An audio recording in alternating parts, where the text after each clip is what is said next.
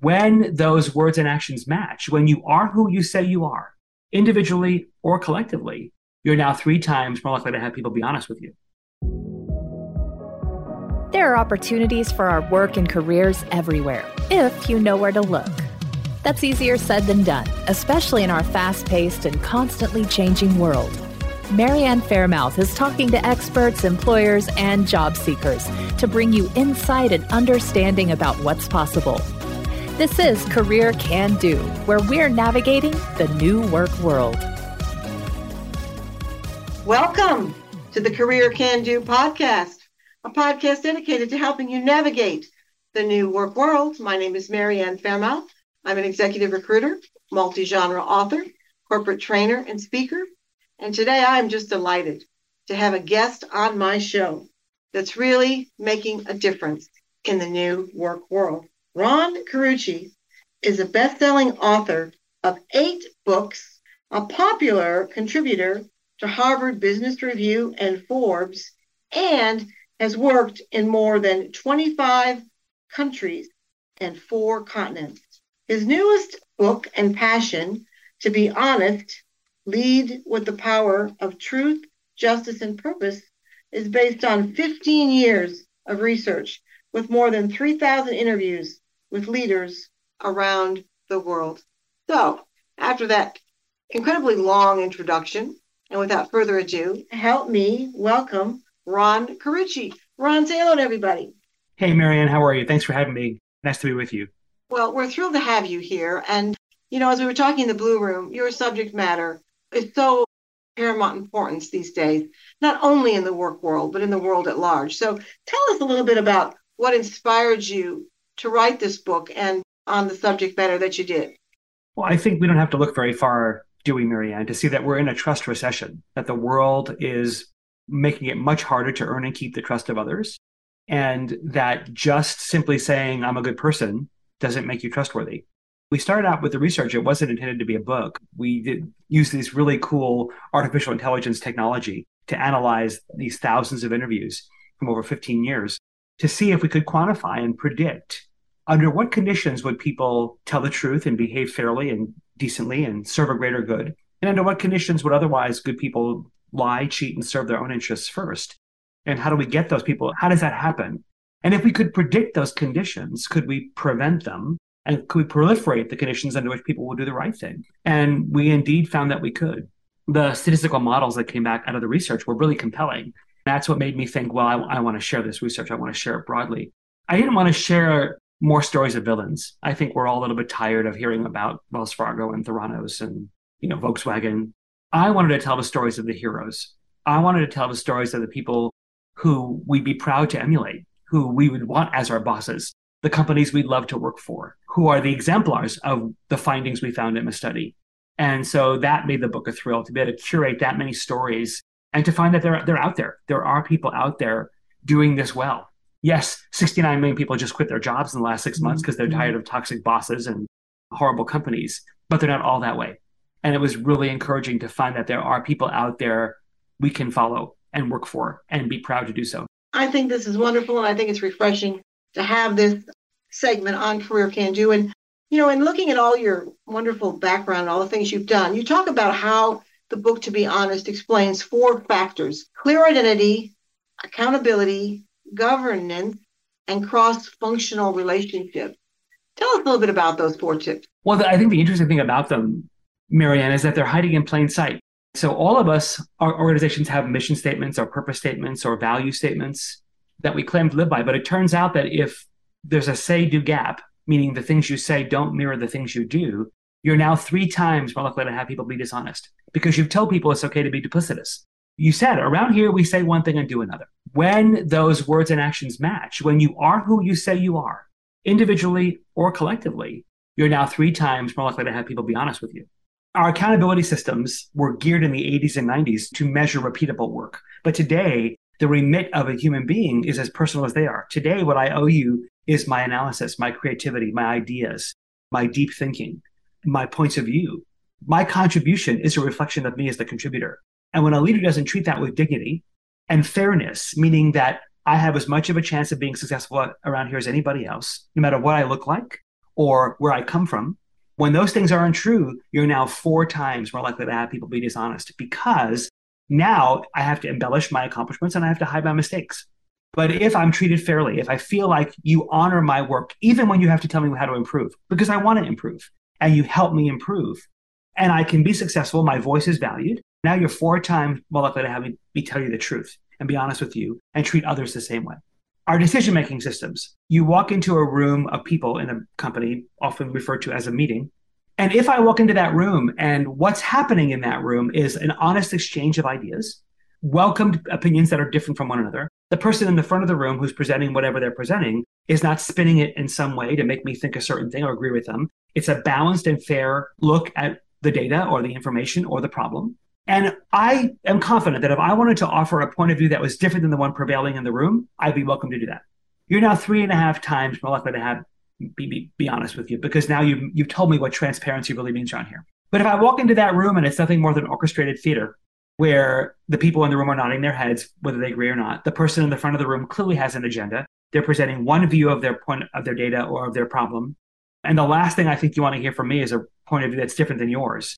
Now you're 3.5 times more likely to have me be dishonest, because the only way to get the truth is to go out of the room and go underground and get it. And lastly, our relationships across the organization, our cross-functional partners. We all have seen silos. We've all seen fragmented organizations. We all know what it's like to have we's and they's. Turns out they're more destructive than we thought. At the seams of the organization where real value gets created, sales and marketing, supply chain and operations, finance and innovation, HR and everybody, when those seams are stitched well, when the conflicts that arise there, when the differences that are there can be held well, when we can make a we out of a they and a me, you're 6 times more likely to have people be dishonest, because now we've unified the organization into a single story, which means finding a single source of truth can be done.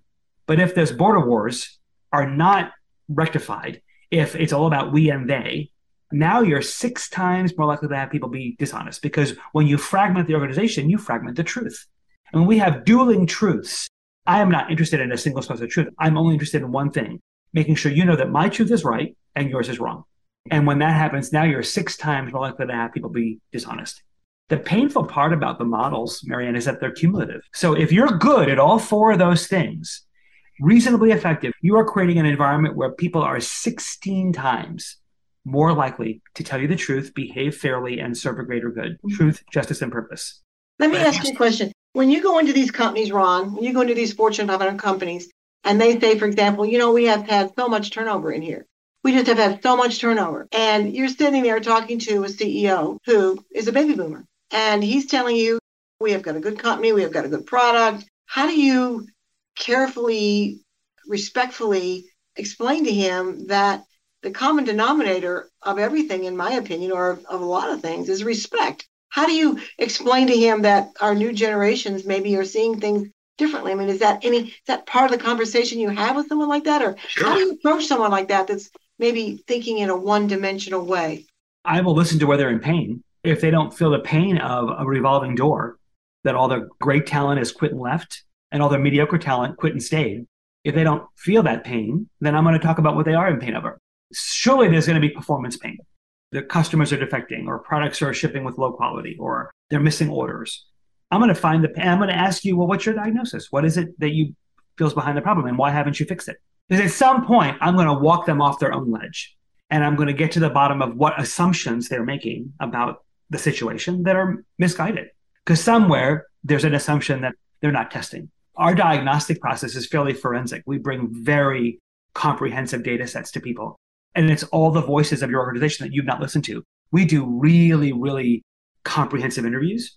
And we bring back in the room 70, 80, 90 pages of a story of everything we heard. And if we force leaders to listen to what their organization is saying, how their organization is making sense of what's happening there, whether it's true or not is irrelevant. It's true to them. And it's the truth that they're acting upon. It's the reason they're leaving and quitting. It's the reason they're quitting and staying. It's the reason they're not performing the way they want. It's the reason your leaders are fighting with each other. It's the reason your executive team is sitting here nodding, telling you what you want to hear, but outside the room saying something very different. So if you're satisfied with that level of performance, then we're fine. But if you're not, then there are ways to solve that. In what I've read about your bio, you've worked with some pretty high-end companies, some pretty global companies that have a number of employees.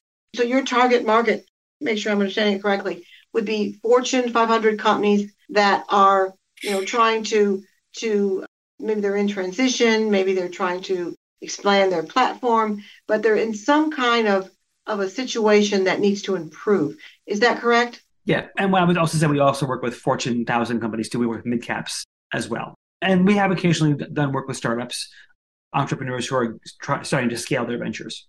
Do you think, and I know this is a touchy question to ask you, I'll ask it as carefully as I can. Do you think the generational differences we see among the millennials and Generation Xers and baby boomers, do you think all of those theories or all those ideas are a factor in all of this or not? I don't.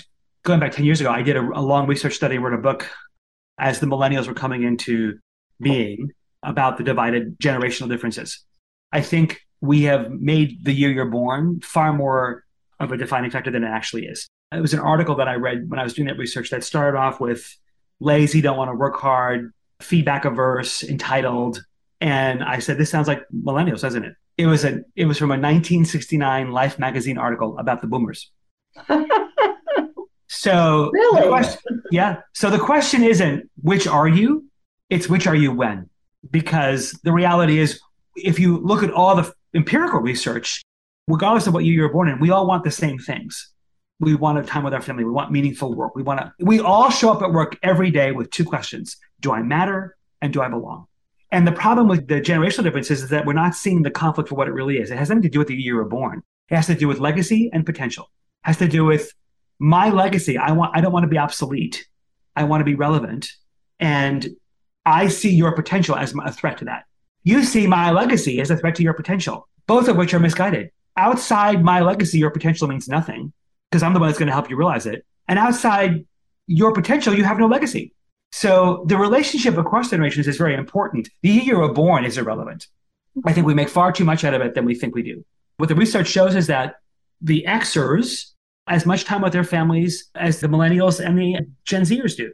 They just want it in different ways. But the needs are no less different. It's not that people want to work less hard. It's that we've modeled for so long a workaholic environment that's unhealthy, that in a technological and digital enabled world is not sustainable. Our brains are not created to absorb the level of speed and information with which a digital world can deliver it.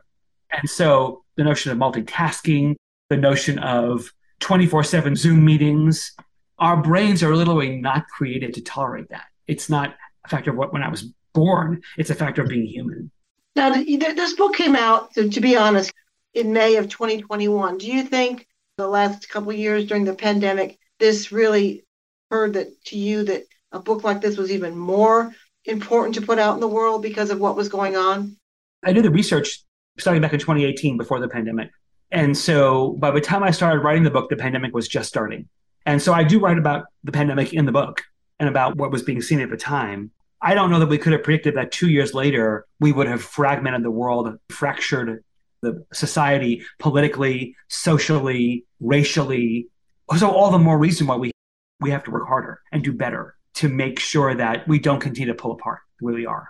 Well, I think this book is a book that really everybody needs to read. And I certainly, as soon as I finish taping this, I'm going to order it. But if somebody wants to get this book, Ron, can they get it on Amazon? Or do you have a website? How do they get it? Amazon is certainly a great place to get it. But if you want to learn more about the book, you can come to tobeHonest.net. One of the things that was really fun about the book was I got to interview these amazing heroes. And we videoed all those interviews. And I knew I wouldn't be able to use all the material. So we created a TV show. We created a news magazine show called Moments of Truth. And there are 15 episodes all at the website, tobeHonest.net. You can binge watch all of them and meet the behind the scenes look at all these incredible heroes. Hubert Joly from Best Buy and Tiffany Jana and Vincent Stanley from Patagonia and Rob Bilott, the hero in the DuPont story that Mark Ruffalo plays him in a film.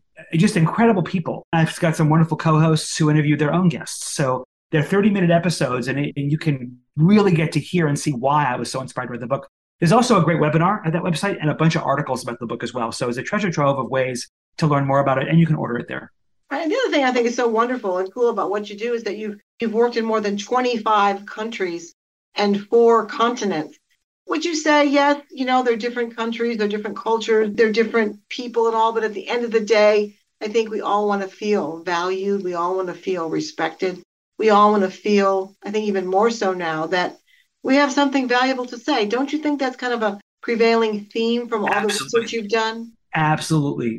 Like I said, we all show up every day with two questions. Do I matter and do I belong? And your job as a leader is to simply make sure everybody knows that the answer to those questions is yes. Because when people doubt that the answer to those questions is yes, they spend more time going after the counterfeits, looking like I matter and looking like I belong. And they wreak all kinds of havoc doing that. And all that energy could be put into actually doing their jobs and enjoying it. But your job is to create the environment where they show up and they never wonder what the answer to those questions is. And if somebody hires you, Ron, like say a president of a Fortune 1000 company, they hire you, how long does your process usually take to work with them to try to get them turned around a little bit? I have one client that I've had for 12 years. I've had one client that I have for 7, 8 years. It depends on what we're working on. And companies evolve. So as they change and grow, there's other things we can help them with. Our diagnostic methodologies is, like I said before, pretty intense. That's usually about 3 or 4 months to get to a place where we can agree on what actions to take. If we're going to redesign the organization, or if we're going to help cultivate better leaders, if I'm going to work on your behavior as an executive and help you strengthen how you lead, it depends on what we're going to work on. Well, I think this book couldn't have come out at a better time. To be honest, Lead with the Power of Truth, Justice, and Purpose. Isn't that what we're all questioning? Everything we see on social media, everything we see on the 10 o'clock news. And I think, everything is interrelated, and it's certainly a big factor in the new work world. So we're nearing the end here of our podcast.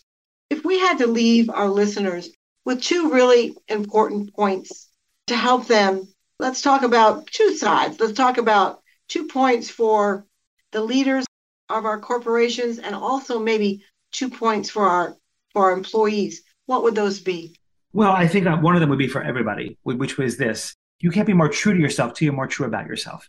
All of us can be better at being honest. Honesty is a muscle. It's not a character trait. It's not a moral principle. It's a capability. You have to be good at it. And you can't get better at it, which will earn you more trust, until you're more honest about your dishonesty. The University of Massachusetts study says that we all lie on average twice a day. Could be more, could be less. But I would ask you to examine your calendar over the last 10 days and look at the places in the privacy of your own heart. Look at the places where you were less than true to yourself, where you belied your values, where you embellished a slide to your boss. You withheld feedback that was critical from a direct report because you didn't want to deal with the conflict. You were curt to the barista at Starbucks. You were dismissive to your kids. You didn't give them attention. You weren't kind to your spouse. What I would tell you is if you examine just 10 moments like that over the last week or so, you'll see a pattern. The moments that bring us to our dishonesty are not random. We choose those behaviors because we think they're serving a purpose. They're serving a need. When you're impatient, when you're curt, when you embellish, when you withhold. Examine the pattern. See the kinds of people or conditions or circumstances that bring out the worst version of you, where you're less than true to your values. And see if you can't figure out what it is that's bringing you there and change that narrative, because that's how you get better at honesty. So that's one we should all be doing. The second thing I would say is to ask yourself, do you know that you matter? And do you know that you belong? And if you doubt those things, or if you're, as a leader, not creating the conditions under which people can be confident in those things, what are people doing as counterfeits?